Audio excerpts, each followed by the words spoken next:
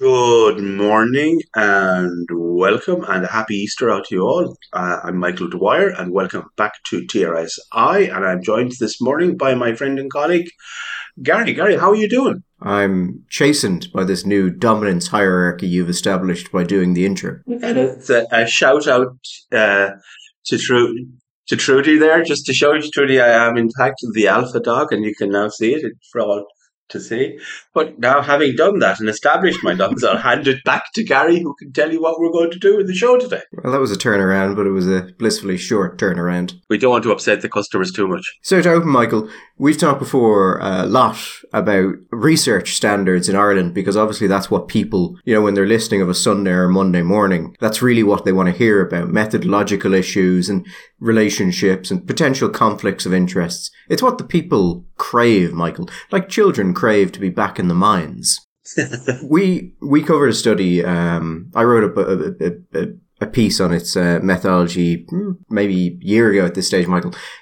We discussed it on the show. It was about the experience of non-religious teachers in Ireland. Yes. It was from an academic in Mary Immaculate College. Made these wide-ranging recommendations, ton of issues with it. Stuff like interviewing people who said they were atheists, but then who said that they were actually pagans. Like, just messy. Of course, it was covered in the Irish Times without mentioning any of those issues. Yes. But I just wanted to remind people of it now, and I'll put a link to it below so you can see all the problems with it. Because, Michael, you always ask me, why do people not do these studies better? And I always say, because you don't need to do them better, because you're going to get all the great press coverage without doing it better. So why waste your time when only sad losers on the internet are going to actually look at it and go, oh, this is nonsense? Or maybe it's right, but you definitely can't, back this up. Yeah, I can see that. I mean, there's an economic argument there, basically, to say that you commit the amount of resources to something that you need to commit to do the job that it's doing, and if it's doing the job, why commit more resources to it? Well, yeah, there's definitely a market efficiency argument here, and I recognise that. But I wanted to bring it up now because there is an award called the John Coonahan Award. It's given out by a group called Scotans. And it's designed to recognise outstanding educational research that brought together professionals from both Northern Ireland and the Republic of Ireland. And that study has just won it. This study won the prize for outstanding research. I'm sorry, my surprise is being kind of sort of backtracked by my bout of hiccups, which is, maybe it's the surprise is giving me the hiccups. Do you know what this reminds me of, Gary? A weird moment where we were actually in mental sync, and we hadn't prepared it, and I genuinely didn't believe that you were talking about the same thing. You were talking about the greatest scandal of the weekend. It was the week of the Oscars, and I said, well, I don't know what you think, but the scandal I think is the fact that Dune won the Oscar for Best Sound. Mm-hmm. And I think this is the closest I've come since then to something making me think, are you fucking serious? Are you what? As my friends used to say 20 years ago, I'm sure they don't anymore, get out of that garden. This has won a prize for the... Okay, Gary, sorry, explain to me why, and why this is not a thing to be laughed at and to be ridiculed. Well, to be brutally honest, Michael, I think it might be because this award requires researchers to come from both the south and the north. So there may be a very small pool of actual research that can win this. This may be a victory by default. Yeah.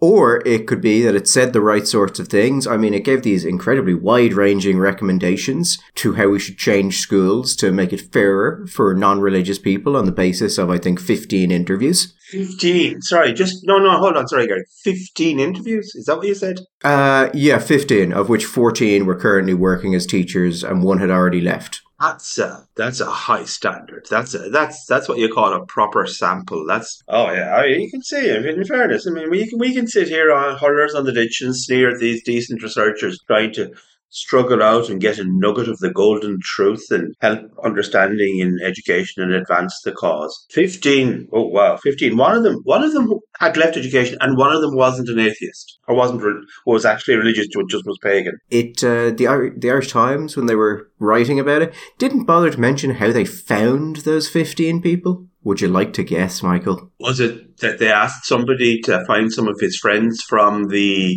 non-religious atheist teachers club at the next meeting. That's actually basically what they did, yes. They sourced their people from a number of established humanist organizations and social network groups. Well, that's lovely. And it's nice that the folks are keeping together and socialising. It's important to support each other, Gary. As I mentioned in my article, it doesn't say which organisations they went to, but one would assume they include the Humanist Association of Ireland, which is interesting to note in the context of education, because in 2017, the Humanist Association of Ireland gave a donation to Education Equality, who obviously lobby for secular education. Equality, Gary. Is there a more abused word in the English language these days than the word equality? To the extent that when you see equality coming down the street, you want to go out and get your elephant gun and shoot it. Equity is doing a fair bit of work these days as well. Fairness in things that obviously aren't fair. But the important thing, why I bring up this donation, Michael, other than saying that they probably source people from an organisation giving money to another organisation who are, specifically lobbying for the recommendations of this report, is that people started talking about that donation, Michael, other people, not me, certainly, and they started saying things like illegal and inappropriate. And, Education Equality was very hesitant to lean into that, Michael. Until SIPO ended up telling them that if they didn't give back the money, they'd be prosecuted. And after that, Michael, the whole thing just fixed itself right up. Well, that's nice. It's nice to know that it fixed itself up, Gary. Oh, it did. So anyway, I just wanted to, lean in, Michael, to really Irish research, particularly on, where you're saying the right sort of thing. We're seeing, in real time, the outcome of an efficient market hypothesis. These people are efficient users of the market. And they know they can produce things of shockingly low quality and not just have it covered by the Irish Times, but get all of the accolades. Now, I don't know if this came with a cash payment, but I hope it did. And medals and a statue that they can share, and 3 months on my mantelpiece, 3 months on yours, 3 months on his, 3 months on hers, Something they can take photographs with the grandchildren. It'd be lovely.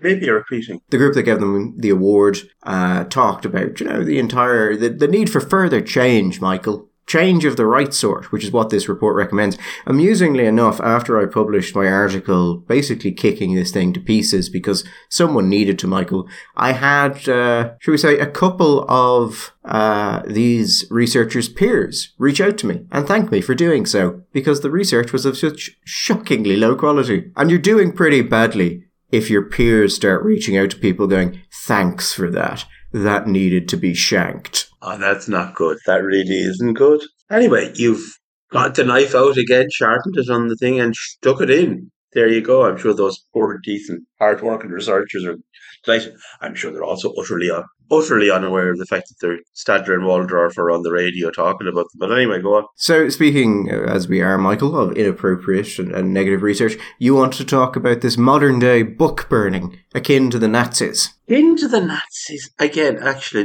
we could do a small lexicon, Gary, of words that need to be given a rest.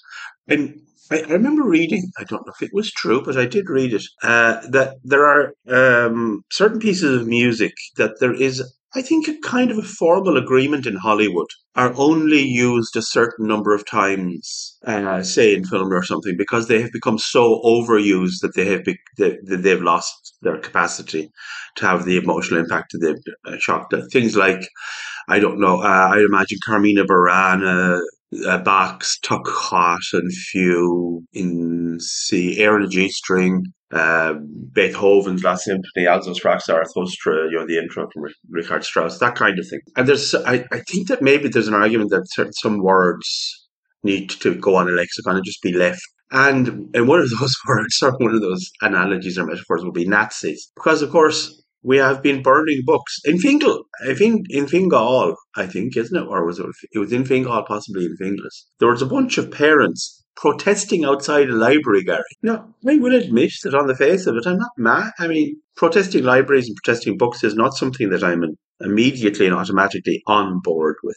But the first thing, did you get a chance to look at any of the any of the sections of the particular book that they were objecting to? Although actually there was I think actually more than one book that they had concerns, they and others had concerns with. But the principal one, did you see, which was put on and recommended for use by the department and in the library in the children's section, for young adults, 12 to 17, 12-year-olds now, Gary. Did you see any of the sections in it? So there seems to be a number of books that are being debated, and I bought or acquired copies of a number of them just because I was hearing just this massive back and forth between people on this. I just want to see what the books actually said, because that doesn't really seem to be coming up a lot. So yes, I've seen not all of them, because I think there's 4 or 5 that people are pointing at, and then there's a question of which ones are in libraries and which ones are labelled appropriately for children. But I did read This Book is Gay, the Juno Dawson one, Sex and Uncensored Guide. God, yeah, I have a general awareness of what's in them, yeah. We'll take with the Juno. And Juno, my understanding, is a transgender man, is that right? At the time of publishing the book, no, they were just an effeminate, I'm guessing from reading it, very camp gay man. But now, yes, transgender. Not trans, okay. See, again, they're coming for us, Gary. They're coming for us all. They're taking us down one by one. It's the super macho types like me that'll last the longest. Anyway, so, the thing about it is, and this was my first reaction, and still not really, because I'm not uninterested in the sort of the culture wars element of it, but more the politics of it just seemed to me weird, Gary. Okay, this is the thing. It is perfectly possible for sometimes, books just, somebody says, oh, that's a book, you should put that on. Or I saw a review of that in the Times Educational Supplement or in The Guardian or in Slate Online or something, and it gets in. And you know what, Gary? The fact that nobody would admit to is that maybe nobody ever read the book, A list was compiled from a list, which was compiled from a list. This got on the list, it arrived in the thing, and no librarian, nobody in the department, nobody actually read it at all. It was just something that happened in there, right? No, I'm not saying that's what happened, but I can imagine perfectly well that book actually never really was checked out. And because these things happen passively. Back in the old days, I remember librarians saying to me that actually there were an awful lot of books at a time when we used to practice fairly draconian levels of censorship in Ireland. There are a lot of books that used to get on the shelves in libraries that really, in the basis of other experiences, could well have been or should well have been censored or banned. But the thing was, when it was just a question of passively allowing them through, they would do it. The problem was when somebody would come into the library, take the book out, read it, and be horrified and shocked and outraged, and launch an official complaint. Because then it would go through the process. And if you were going to keep the book either uncensored or unbanned, then you would actually have to make a positive saying, no, this book is not obscene or this book is not offensive to religious sensibilities. And at that point, you're actually making a positive statement, and people didn't really want to be getting into the business of making positive statements. So they just said, okay, yeah, that's much easier. So a lot of the time, stuff got through passively. And as long as nobody noticed it, it would just stay there. And I think it's possible in the same sort of reverse way, this thing, right? What I don't get, Gary, is leaving aside the 17-year-olds, but the 12-year-olds. It is obviously and clearly, completely and wildly inappropriate reading for a 12-year-old child. And I don't understand our friends on the left not just saying, yeah, this is not appropriate. It's a perfectly appropriate book for an 18-year-old or 19-year-old. It's an adult book or whatever. Where this is perfectly fine for this author to write about their experience, blah, blah, blah, and should be looked as an interesting story, a biography of a young gay man discovering sexuality, or whatever they want to say. But surely would it not have made more sense for them just to come out with their hands up and say, yeah, a mistake was made here, it just got through the net. It is not appropriate for that age group, and it should not be used. Would that not have made them look sensible, responsible, reasonable people? That's the thing. The first point that I want to make. It just struck me that the politics of this is just because it is even to the most liberal-minded of persons. I mean, not Paul Murphy, because we'll get onto Paul's tweets in a minute, but because Paul is more liberal on this than I, surprisingly. Do you not think it would just have been a sensible thing to say, yeah, lads, yeah, it's not appropriate? Your problem there is you have two things. You have the politics of this and you have the presentation of it. So you have people protesting against it, and then you have people saying that those protests are against the LGBT portion of the book. Now, when we send people down to talk to people, the general response we got from people was that they didn't really care about the LGBT element. They cared about the sexual element, which, crossed over but is different. So I think there was, once that presentation came out, or once people convinced themselves that these were people protesting against LGBT books, there was never going to be, we've made a mistake. That was just never going to happen. And now you find yourself in what I would say is the deeply uncomfortable position of people coming forward and saying, yes, but this book contains detailed instructions on how to give a blowjob. Should a 12-year-old be reading that? Even if it's perfectly, fine for an older child to read it, should a 12-year-old be reading it? And I've seen some, Michael, of our, shall we say, various political representatives and people involved in these sort of things who really don't want to say yes to that question, but are just saying things about, safe sex, Michael, but won't talk about any of the specific details of what's in some of the books. So I think it's gotten a bit awkward for them now. Okay, allowing also, so second point, you want to do something, you want to press, you don't want to give in to these, the implication was that these obviously are people of far right, they're bigots, by the way, we've been hearing comments from certain people, which have been getting quite a bit of, I think, interesting pushback, that there is no LGB without the T.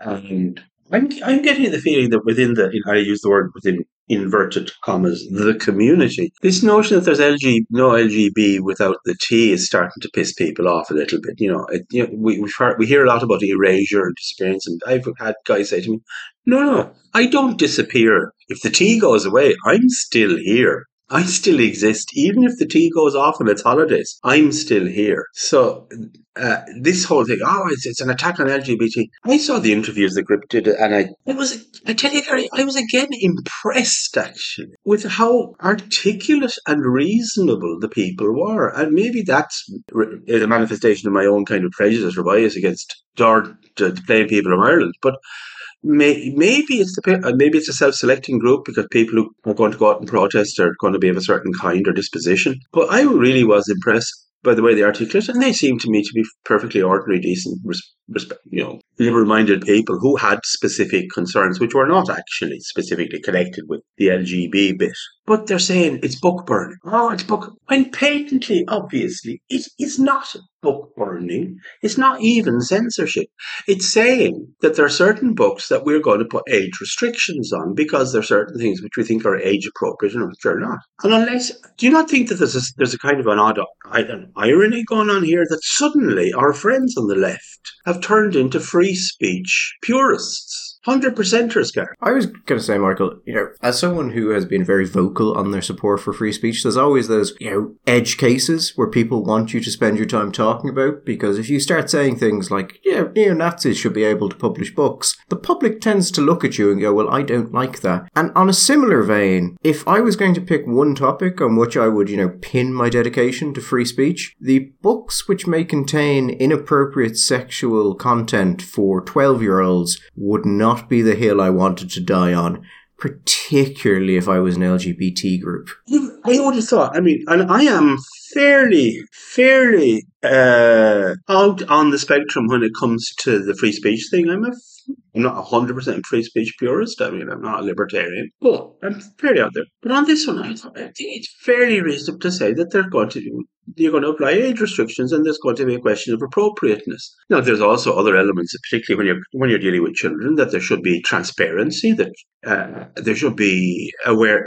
Parents should be aware, and parents get to make choices about the kinds of things that their children do. They're ethical, and moral issues involved here about the moral education and ethical education of their children, and what they want them to think or believe about things and don't.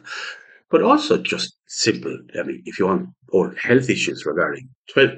Also, by the way, I don't think that we should concede that even if you're 18-year-old, that you should read that book and take the advice that book has and the modelling that book has for relationships as being a good thing. The whole idea of whether or not it's a good book, nobody even discussed that. I happen to think actually that one of the points that has been missed about it is that this is actually not a good book. That actually would be my view, having read, at least I presume we're talking about This Book is Gay, which seems to be the most prominent one, which is odd because it's actually one of the least kind of problematic. Some of the other books are substantially worse, but it's very badly written, and it's written in the sort of tone that you get with adults who aren't quite sure how children talk anymore, desperately want to be kind of hip, and it gets very grating. It's just actually not very good at all. But there are two sections I think people have taken issue with, particularly in that book. One is the detailed description of how to give a blowjob, and the second is a section on how to use dating apps for casual sex, which, again, neither of which I find shocking as an adult, but I think a parent could legitimately go, you know what, I don't want my 12-year-old learning how to use a dating app for casual sex. That just seems like a bad idea. It does note in the book, Michael, by the way, that the minimum age for certain apps is 18. And I'm not sure if that's what children will do with that. What I find particularly interesting about this, Michael, is that these things were there for a while. There was a thing called the Rainbow Reads. It was it was a reading list. After GRIP started reporting on this last year, and we started reaching out to the NCAA, who are the National Curriculum Association of Ireland, and who are the people who were recommending these books and putting them on things for teachers. They actually amended their website to remove entirely Rainbow Reads from their recommended list, and also started adding notes to the other books that they had published, saying that these may not be suitable for particular children, that the books in this recommendation are not just for junior cert, which is what they've been initially listed for, but now you note the recommended age range and ensure it's suitable for your class. And that also seems, Rainbow Reads reading list also seems to have been removed from Children's Books Ireland. So there is this little bit of, okay, people started complaining about, and then this stuff just started either disappearing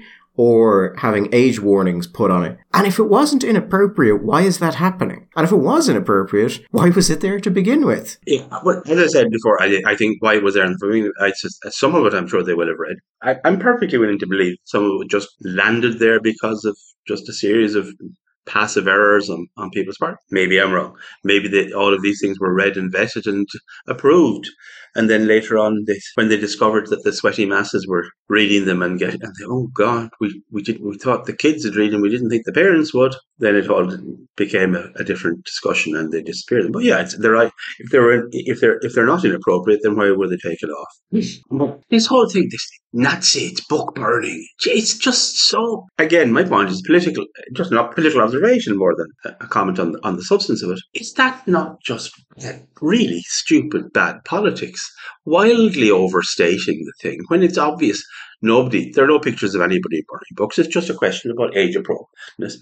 And you just look silly when you can start saying stuff like that. As long as the media is in lockstep saying that these people are just anti-LGBT, that they're just prudes, they're bigots, you're fine. Your problem is, once there's the smallest crack in that wall and you get a chance to actually talk to the parents and media starts talking to them, well, then they get to say things like, well, we actually don't care about that. It's just the sexual content. And then you're going to be questioned on the sexual content. And if you're an LGBT group, I don't think you want to be questioned on, what about this book that has these things in it? Is this appropriate for a 12-year-old? Because you're either going to have to stick to your guns, and that's not going to look great, or you're going to have to back off, and then you look like a fool. Also, give the history of LGBT groups, just organizations. I would just be very careful about this topic. Just overall, it's not a good area to get into. This is an area with 10-foot poles involved, and not supping with the devil and long spoons and stuff. There's a tweet going around said that when they were growing up, some girls were having sex at 13. Maybe having a more open dialogue would have been more productive than burning books in libraries. Society is about 20 years too late in saving children's innocence. Porn fills that gap. Okay, first point, nobody's burning books. This is an argument I find actually kind of amazing to see. The amount of people saying they're not defending the content of the book because they don't want to. Instead, they're saying, well, society has become so pornified that this is pointless to stop children from accessing these things. And it seems, Michael, that I thought porn was just one of those things that we were all just accepting was good. So this is an interesting development in that. But also it seems like a sort of we've totally given up. Like, well, it would be difficult to stop children from getting this, so obviously there's no point trying. Which It's just an odd position. So I think, Gary, I think it's more than that. What they're saying is that since we are so completely pornified as a society and children are so pornified, so sexual. And by the way, I mean, just as a reverse part of that argument, when that particular person was growing up, we were not pornified.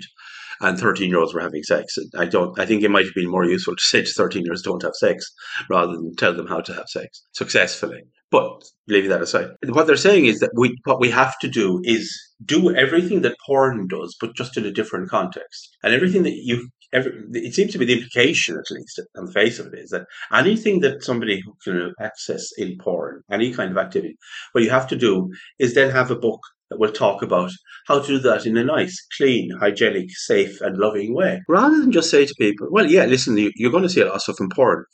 That's all nonsense. That's rubbish. That's not what sex is. That's not what relationships is. That's not. And I would make the. I mean, I will concede that there is rather. You're saying that porn is or sex positive now, porn is a good thing. I don't know if I mentioned this on air before, but I remember hearing from a HSE psychiatrist that they were at a conference. He was talking to a GP about a girl that came in and who carried all of the signs, physical signs of having been violently assaulted and raped. And it transpired that she had not been, but rather that she was 15, her boyfriend was 15, and they had had sex. But they had on the basis of what they had seen on porn, this was the outcome. And I found that horrifying, shocking that this level. I mean, the level of cultural influence that porn is having, because I came up in a time when porn was something like a magazine that might occasionally appear and would be passed from hand to hand around. I mean, it is obviously true that with the access that very young children even now have to mobile phones and to the internet, that they are accessing porn at a way. And I don't know how we respond to that, and society is failing to respond. But producing other parallel manuals to say, well, no, don't do it like that, do it like this. It seems to me this is on the face of it not a very good idea. This is not a solution. I just feel, Michael, if that is the line that we're going to take, if you're right that anything in porn we must just produce the nice version of so that young children can be aware of it. There are certain things in sex that people can be very into and are perfectly fine for consenting adults to do in the privacy of their own home, but would be quite difficult to explain to a child. Like, do we really want to have a situation where we're going, oh, well, I mean, we must give the 12-year-olds detailed information on how to properly perform certain BDSM sex acts? Because otherwise, they'll just get into it off the amateur circle and, where does that end? I think at that point, we may want to kind of think to ourselves, is this a bit of a profoundly fucked up situation? Should we talk about the situation in general rather than just trying to prepare people to do this nicely? And that's nothing against people who are into those sorts of things. As I said, perfectly fine between adults. But there's lots of stuff, like highly emotionally charged sex acts that have undertones of violence or dominance or whatever else people are into that, as I said, are fine for adults. Very difficult to explain to a child. I also am just skeptical with the idea that you want to introduce the idea ultimately that sex and sexualization is remotely fetishistic, because I'm not sure that's a great starting point. I think the large majority of people, it isn't. I mean, which the line surely should be. It's about affection and connection and relationship, and yes, consent, but a lot more than simply consent. And maybe part of the problem here is that there is a desire to reduce sex ultimately to a question of hygiene and consent, and after that, nothing else. I think that's just really not a helpful way to look at sex anyway. Just even from sort of a quality approach, it's not a great idea. But listen, it's also, I think, astoundingly bureaucratic. There's sort of people must leave with the full knowledge of every available sex act, as opposed to, well, the basics, and go out and see what you like and have at it. And, find things as you meet different people and you do different things, whether that's, with the same person or whatever you want to do. As opposed to, you must know everything about this, every varying sex act. Absolutely. Surely life is itself, and in this, as in all areas, a process of discovery. I mean, when you were 17, You didn't. I don't know. Do you like single malt scotches, fine Scotch? Is that one of your things? I can go with that. A lot of people, when they're 17, you give them a very fine 30-year-old single malt Scotch. They just piss out. Oh no, give me my vodka and orange juice. But when they're 35, yeah, we grow, we evolve, and we develop. Anyway, Gary, we had, speaking of odd and weird things, we had rather an odd and weird opinion poll published. Okay, with a lot of chat and stuff. What do you think? Well, we've had pretty much stasis in the polls for a good few months at this point after Sinn Féin began rising. So it's a very sudden swing against Fine Gael particularly, which kind of makes sense to me. There's a question of the accuracy of the poll, obviously, because it's such a large movement. I think the more interesting question than what I think of it, or the actual truth of the poll, is how this poll is going to be seen in, well, Fine Gael, Fianna Fáil and Sinn Féin, really. Fine Gael are going to start saying things like, this is an outlier poll, it's absolutely non-indicative, we'll see when the next one comes out that this is just a total variance. At least that will be said by people who support Leo Varadkar's leadership. And there will be other people who will try and use this for their own political agendas. It's a bad poll for Leo Varadkar by any, I think, metric. They fell, 7, 8 points? Yeah, which represents basically like a 33% drop in the space of a month, which is dramatic. That is below what I would put of like the hardline Fine Gael support in this country. So if that's actually accurate, if they've somehow managed to actually chip away at their own heart, that's not good. That's terrible for them. Yeah, okay. A lot of people are saying, "Oh, well, it's obviously it's an outlier, etc." Because you've got 33% drop, you have a 5% up, 8% down. I'm always skeptical, Gary, of the notion of outlier polls. I can see that there may be an issue. Why this? Presumably, they're using the same methodological approach that they always do. This is a face-to-face, not an electronic one. It used to be the case. I don't know if it still is, but it used to be the case that there was a belief that face-to-face polls were more accurate than non-face-to-face polls. There may be a bit of a glitch in it, but I would still say if it shows 8 up, 5 up, and 8 down, that maybe it's not quite that, but there's something going on. Secondly, I don't believe that the core vote, the Fine Gael core vote, is actually that big. I think it's slightly smaller than that, so they may not be quite at the core yet. I also think that have you ever experienced a time in your life when Irish politics has been so confused anyway? I'm perfectly willing to concede the possibility, at least the possibility, that this is simply reflective of a really unstable political topography in Irish politics at the moment. You have price inflation. There's concern about interest rates. There's the rental crisis, the housing crisis. There's the war in Ukraine. There's the issue about refugees. There's the issue about asylum seekers. There are the protests going on. There's stuff happening in the north. I don't know politically how much that impacts on us at all.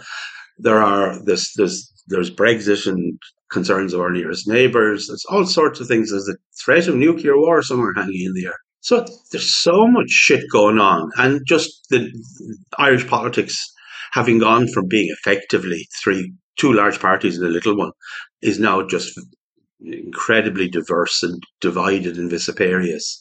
So I'm not unwilling to concede that it simply might be just a weird thing. Now, it is also on Kerry, I think, isn't it, that the other polls that we've seen have actually been describing a decline in the Sinn Féin vote from the highest points. Whereas this, I think, is the highest that Sinn Féin ever been in the BNA, the behaviour and attitudes poll. So that's counter trend in that way, which maybe would make people sceptical. Also, on the face of it, I know it doesn't work like this, but it does look like, when you look at the other numbers, you have Labour down on those social democrats with no bounce at all, when we've seen this big bounce in other places. Ain2 up 2, which is good for Ain2. But basically, everything else is static. And if this weird swing, which would seem to suggest on the face of it, not quite, but that you have this movement from Fine Gael voters to Sinn Féin voters, and that just seems counterintuitive and weird. But again, I don't know. Maybe it's possible. Maybe these are a bunch of accelerationists, Gary, who want to bring the tempo down. BNA does have an interesting difference from the other pollsters, which you mentioned. They interview people in person when they're doing these monthly tracking polls. So The IT, they also get their polls done in person, but they don't do them on a standard monthly rotation. All the other polls are electronic. So, yes, maybe that's picking up something that the others aren't. So maybe there is something to it on that basis.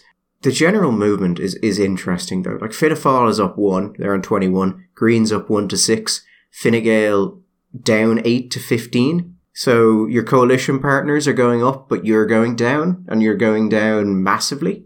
And also then there's the description of what people say they are concerned about, which is, the hospitals, healthcare, housing, the kind of things that people give when you ask them in polls what they care about, but not the sort of thing people in Ireland have traditionally voted on if they're not directly impacted by it.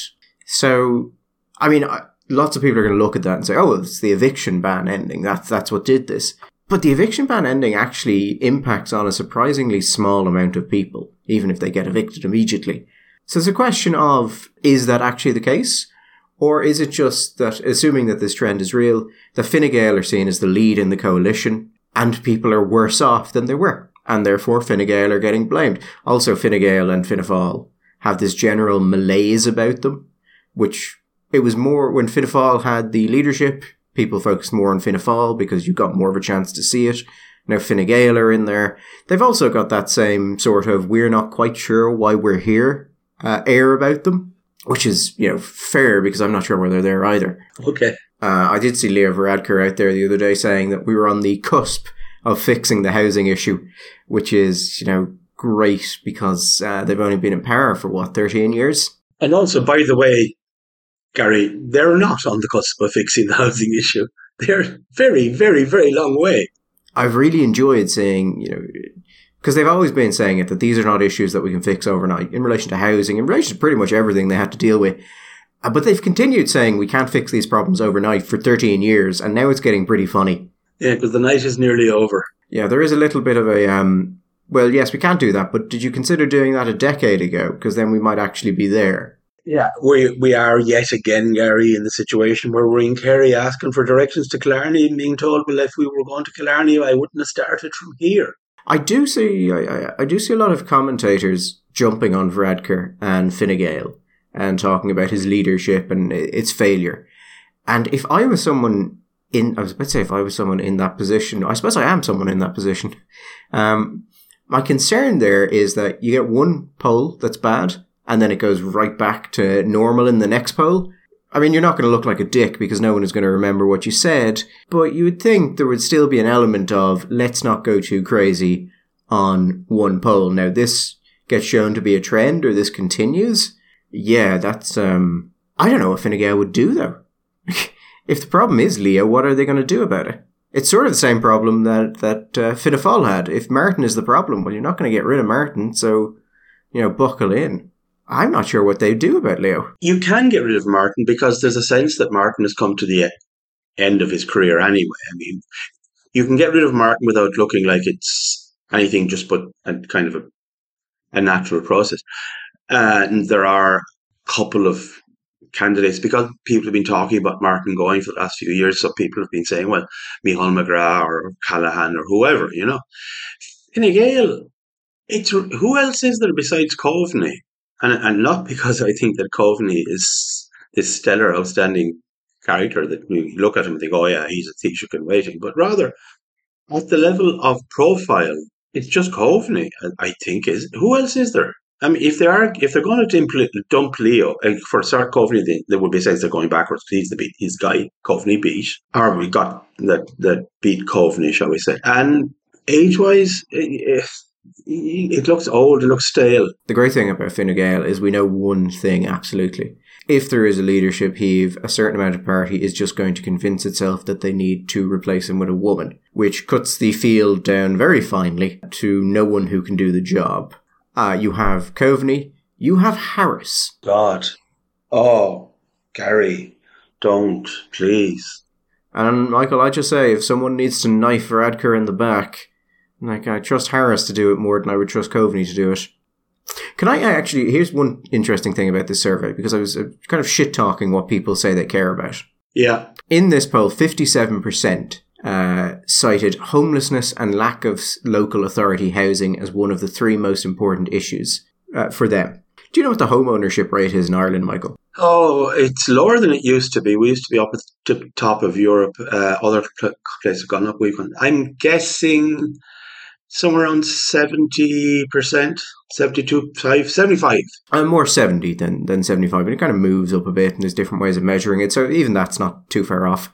So yeah, about 3/4 of the country. So when you start seeing great things like, oh, the cost of houses is very bad because people can't get houses. Most of those people have houses. They live in houses that are owned by them or their family.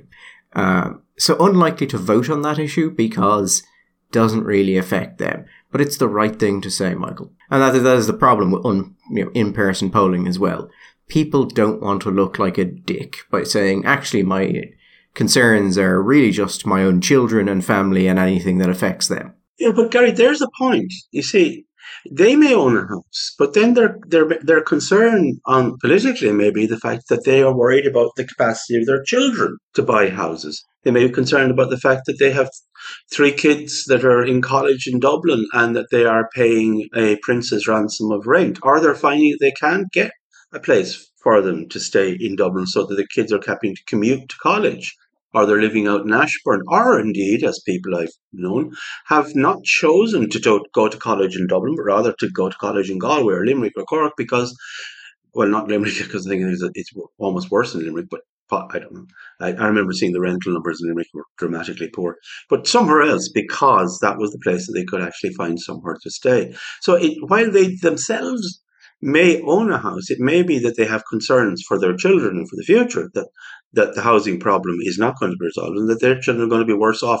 And there is this thing that we have been told throughout the 20th century and into the 21st that our children should be better off than us. And therefore, if we are faced with the possibility that that won't be true, that may give concern, that may drive people on.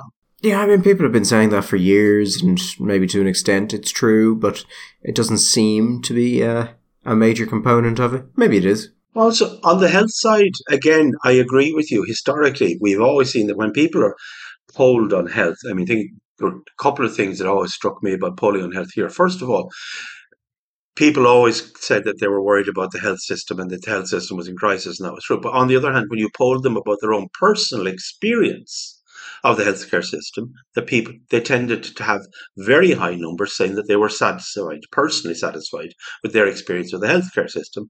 And then when it came to actually voting, even though in polls they said they cared about the healthcare system, when you did exit polling, the number of people who actually had voted because of their concern about the healthcare system, the numbers who actually voted for on that basis were very low. But, because things were true in the past doesn't necessarily mean they're always going to be true in the future.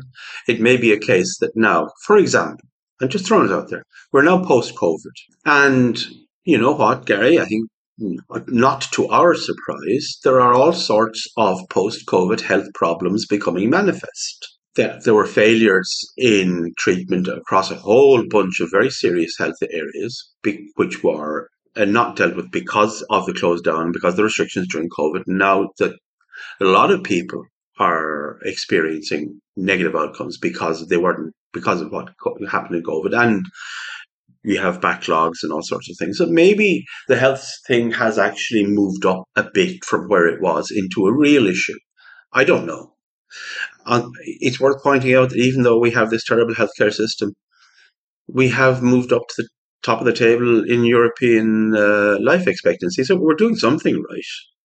Whether it's the way we live, because we got richer, we have better diets, I don't know. And I also think certain areas of the healthcare system have certainly improved. Technology has improved, certainly. John Crown did a fantastic thing in the treatment of cancer.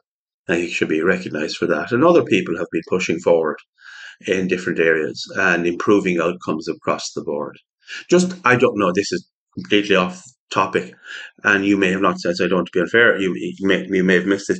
You didn't happen to see the figures that came out about life expectancy comparisons between the United States and Europe, did you? I did, yes. Also the breakdown inside America of quite stark differences. Life expectancy in the bottom income quintile in the United States It's dramatically bad. There's something going on in that country which is really not good. It's sort of an evergreen statement. Well, yeah, I know, but geez, when you see the numbers, the difference between the life expectancy, always life expectancy also in Europe is lower in the bottom quintile than in the top quintile of income.